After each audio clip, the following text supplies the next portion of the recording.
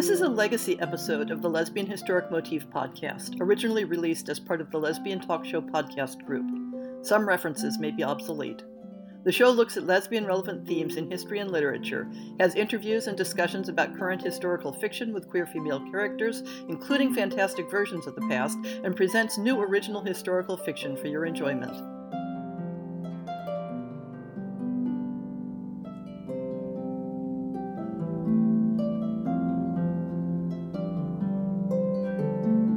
The search for representation in history and historic art and literature is, in one sense, always doomed to failure because our identities are a complex product of a specific historic and cultural context. We can find echoes of individual details of our identities, but never the exact whole.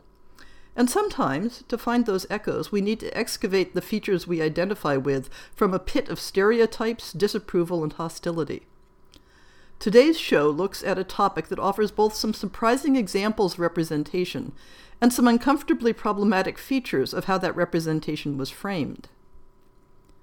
The Roman goddess Diana and her Greek counterpart Artemis, as well as other divinities treated as equivalent or related, is a complex figure with several prominent attributes. She is associated with the moon, corresponding to her brother Apollo's association with the sun.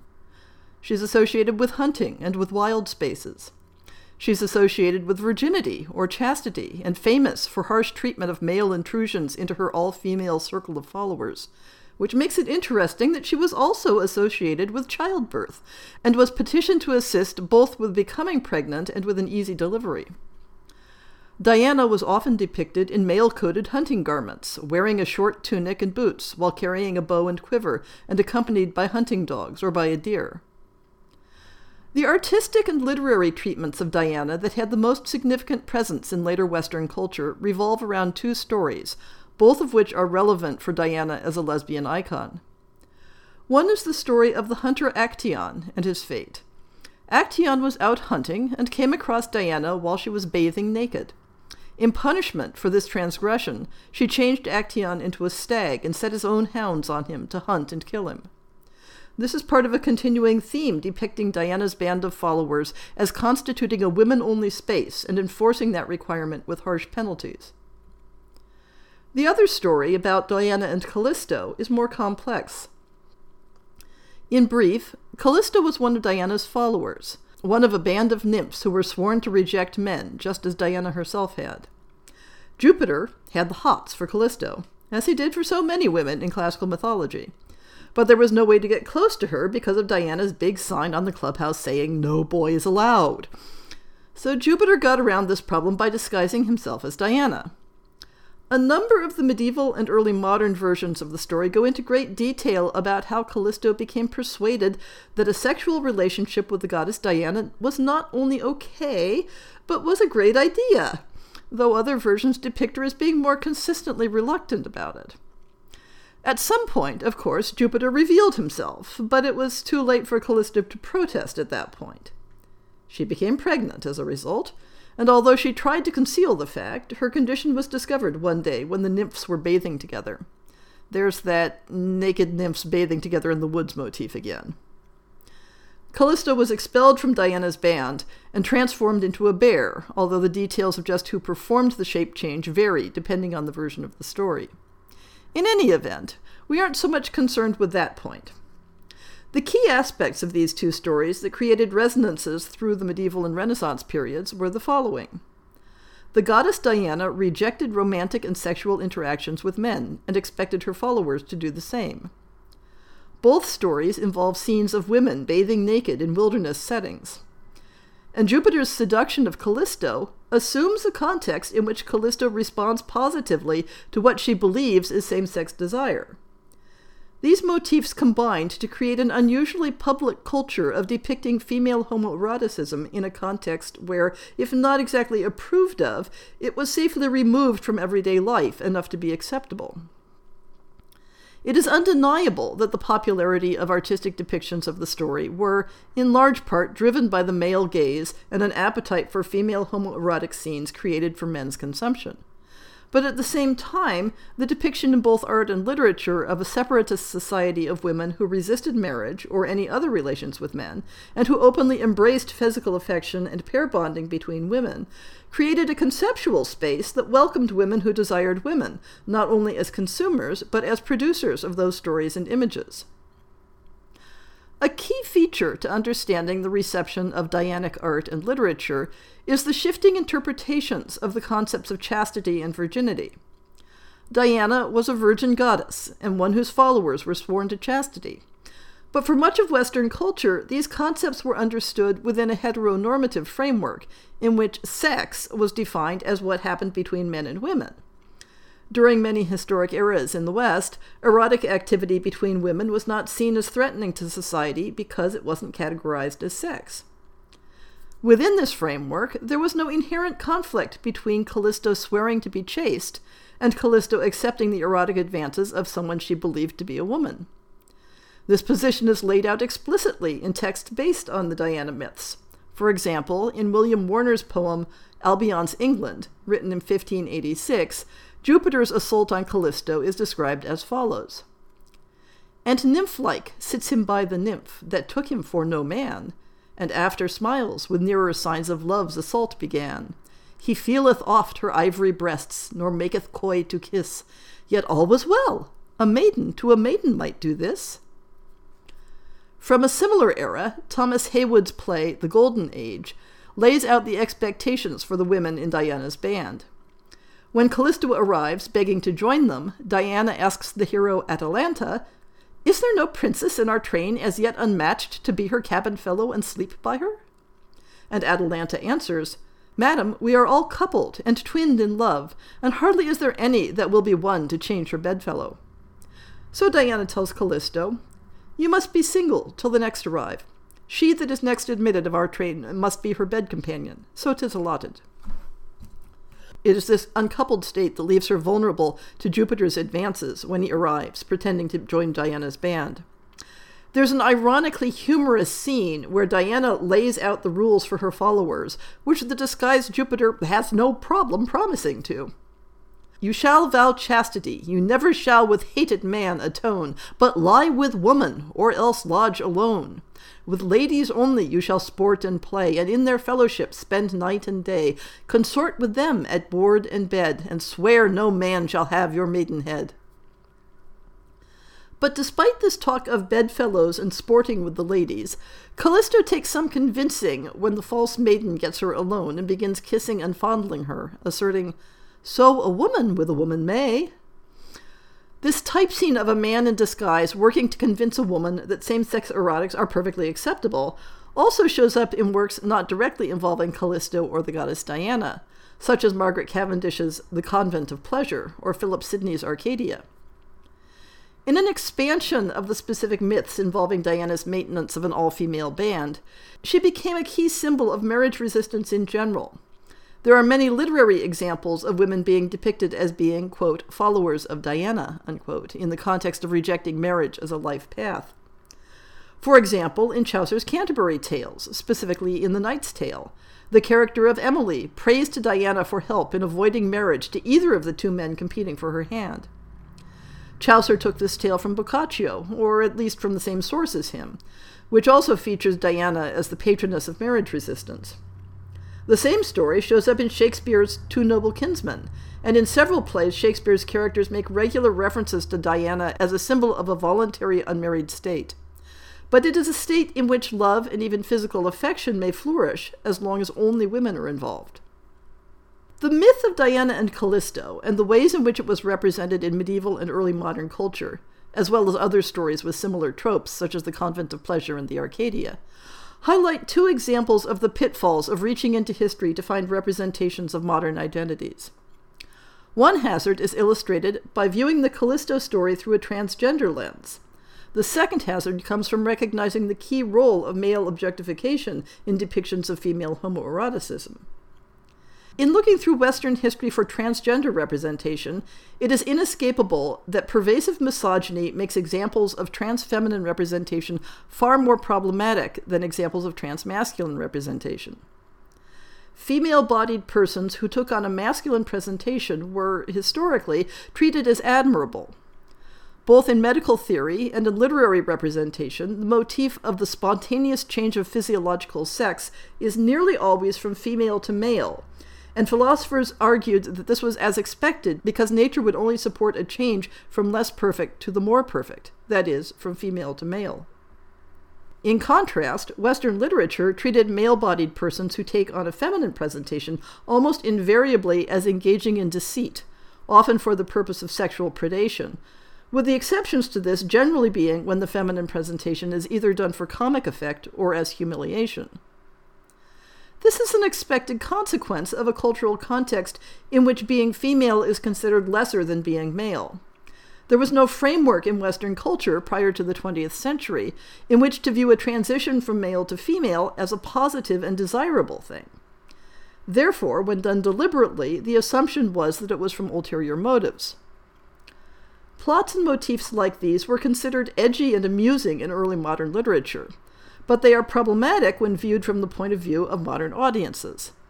And since the organizing principle of this podcast is to look at history and literature as inspirations and sources for modern historical fiction, we need to deconstruct this motif a bit more deeply to map out the minefields.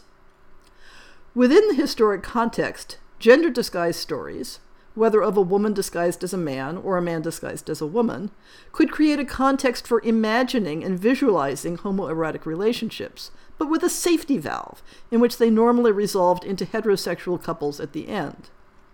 Occasionally, this safety valve was in the form of a magical sex change, as in the myth of Iphis and Ianthe and its many descendants, such as Ida and Olive or the play Galathea. But at the heart of these motifs lies the erasure of the reality of queer experiences. Female couples were allowed to achieve a happily ever after ending, but only if one of them became a man.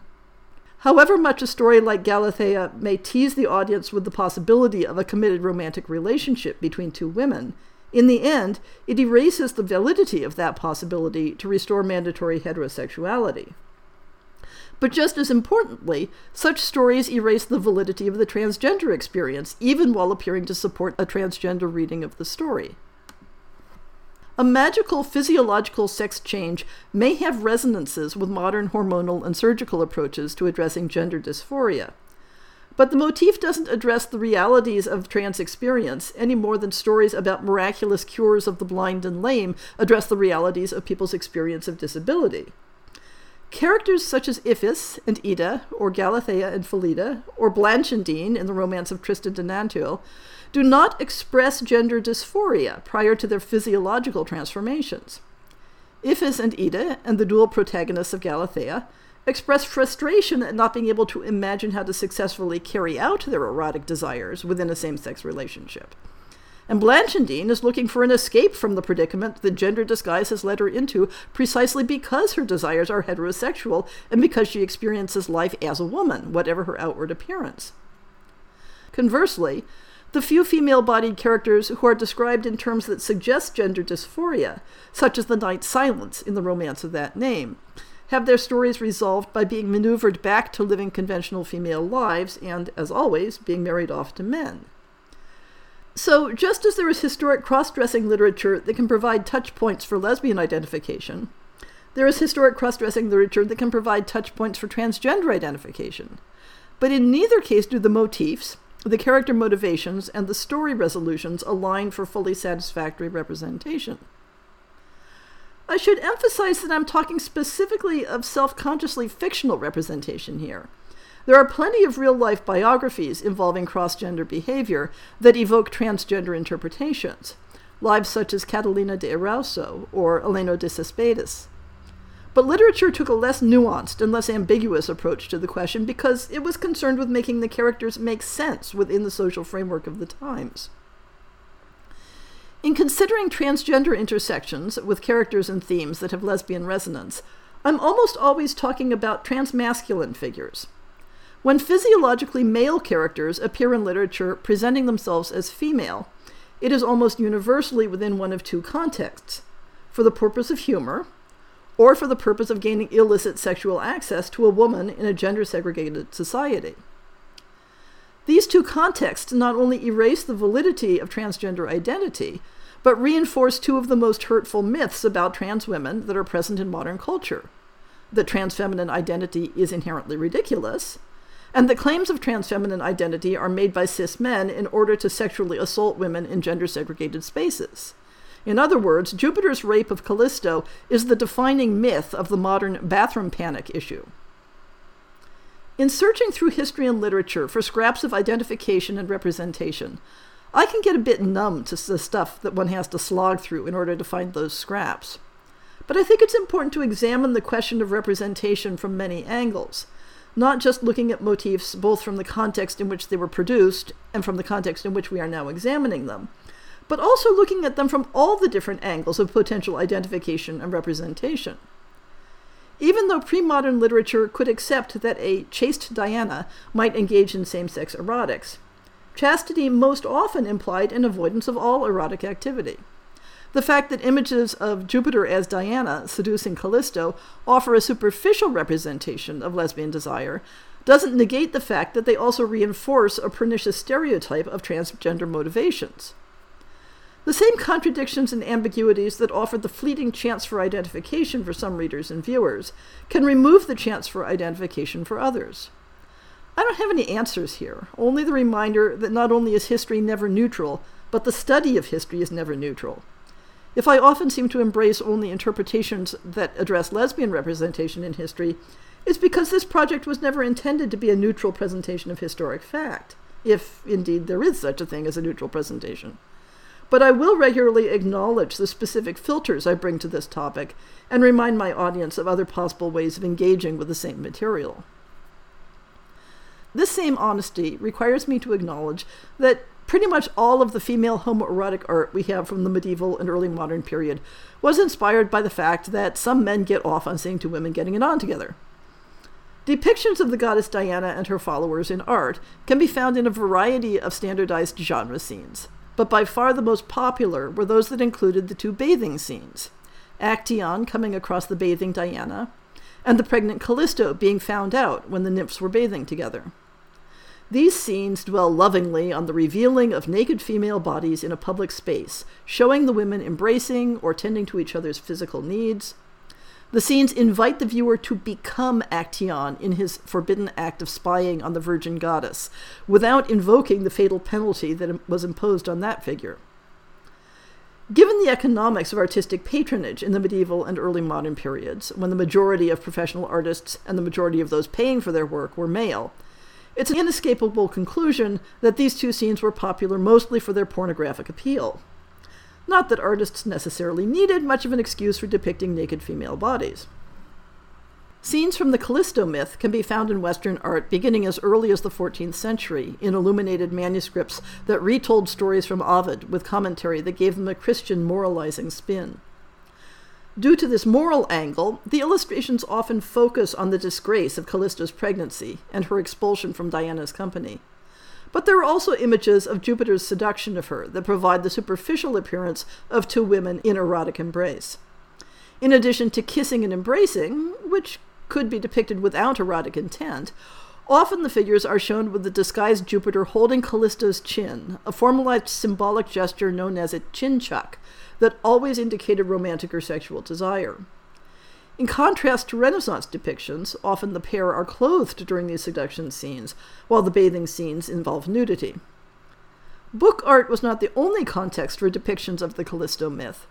It seems to have been a popular topic for decorating Italian wedding chests in the 14th and 15th centuries. As we move into the 16th through 18th centuries, the seduction scenes are depicted with more overt eroticism. In 1613, the painter Peter Paul Rubens, who gave his name to the lush depiction of curvaceous women as Rubenesque, shows a naked Callisto receiving the embrace of a semi-clad false Diana, who uses the same chin-chuck gesture used in medieval art to convey eroticism. François Boucher, working in the mid-18th century, painted several versions of Jupiter as Diana seducing Callisto, including the one used as a logo for this podcast. The figures are either nude or semi-clad to expose torsos and legs, and lie entwined on draperies in a natural setting. In one of Boucher's paintings, Diana again uses the chin-chuck gesture to make the sexual nature of the interaction clear.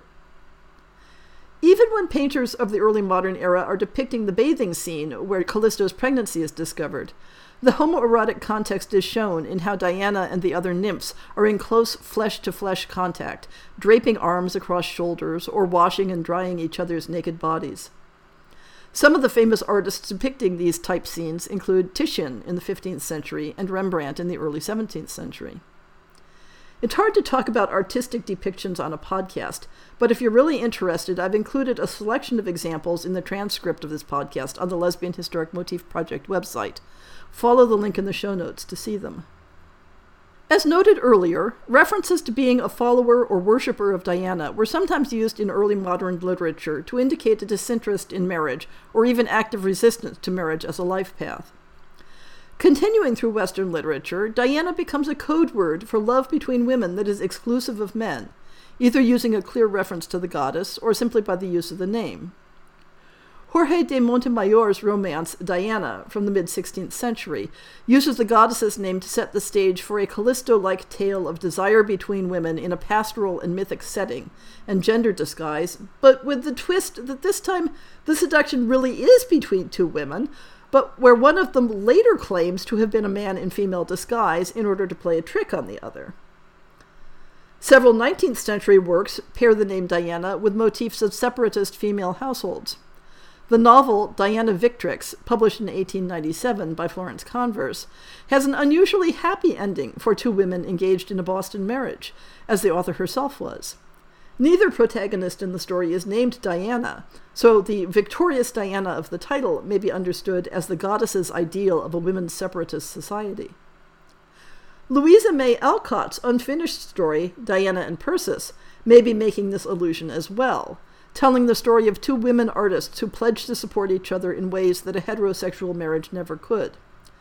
But while the story's Diana remains unmarried and dedicated to her work, Persis succumbs to a man's proposal, and even though he promises not to interfere with her artistic career, the daily grind of marriage and motherhood leads her to abandon her art. A similar story of two devoted and loving friends whose happiness is destroyed by the intrusion of marriage occurs in George Meredith's novel Diana of the Crossways, published in 1885. And of course, the choice of the name Diana for the superhero Wonder Woman is an obvious reference to her origins within the women-only Amazonian society of Themyscira. Despite some of the uncomfortable aspects of the use of the goddess Diana as a symbol of marriage resistance, of a feminist separatist society, or of same-sex erotics between women, she has remained an enduring symbol across 2 millennia, standing beside Sappho as an icon of lesbian possibilities, even when those possibilities were otherwise hard to imagine.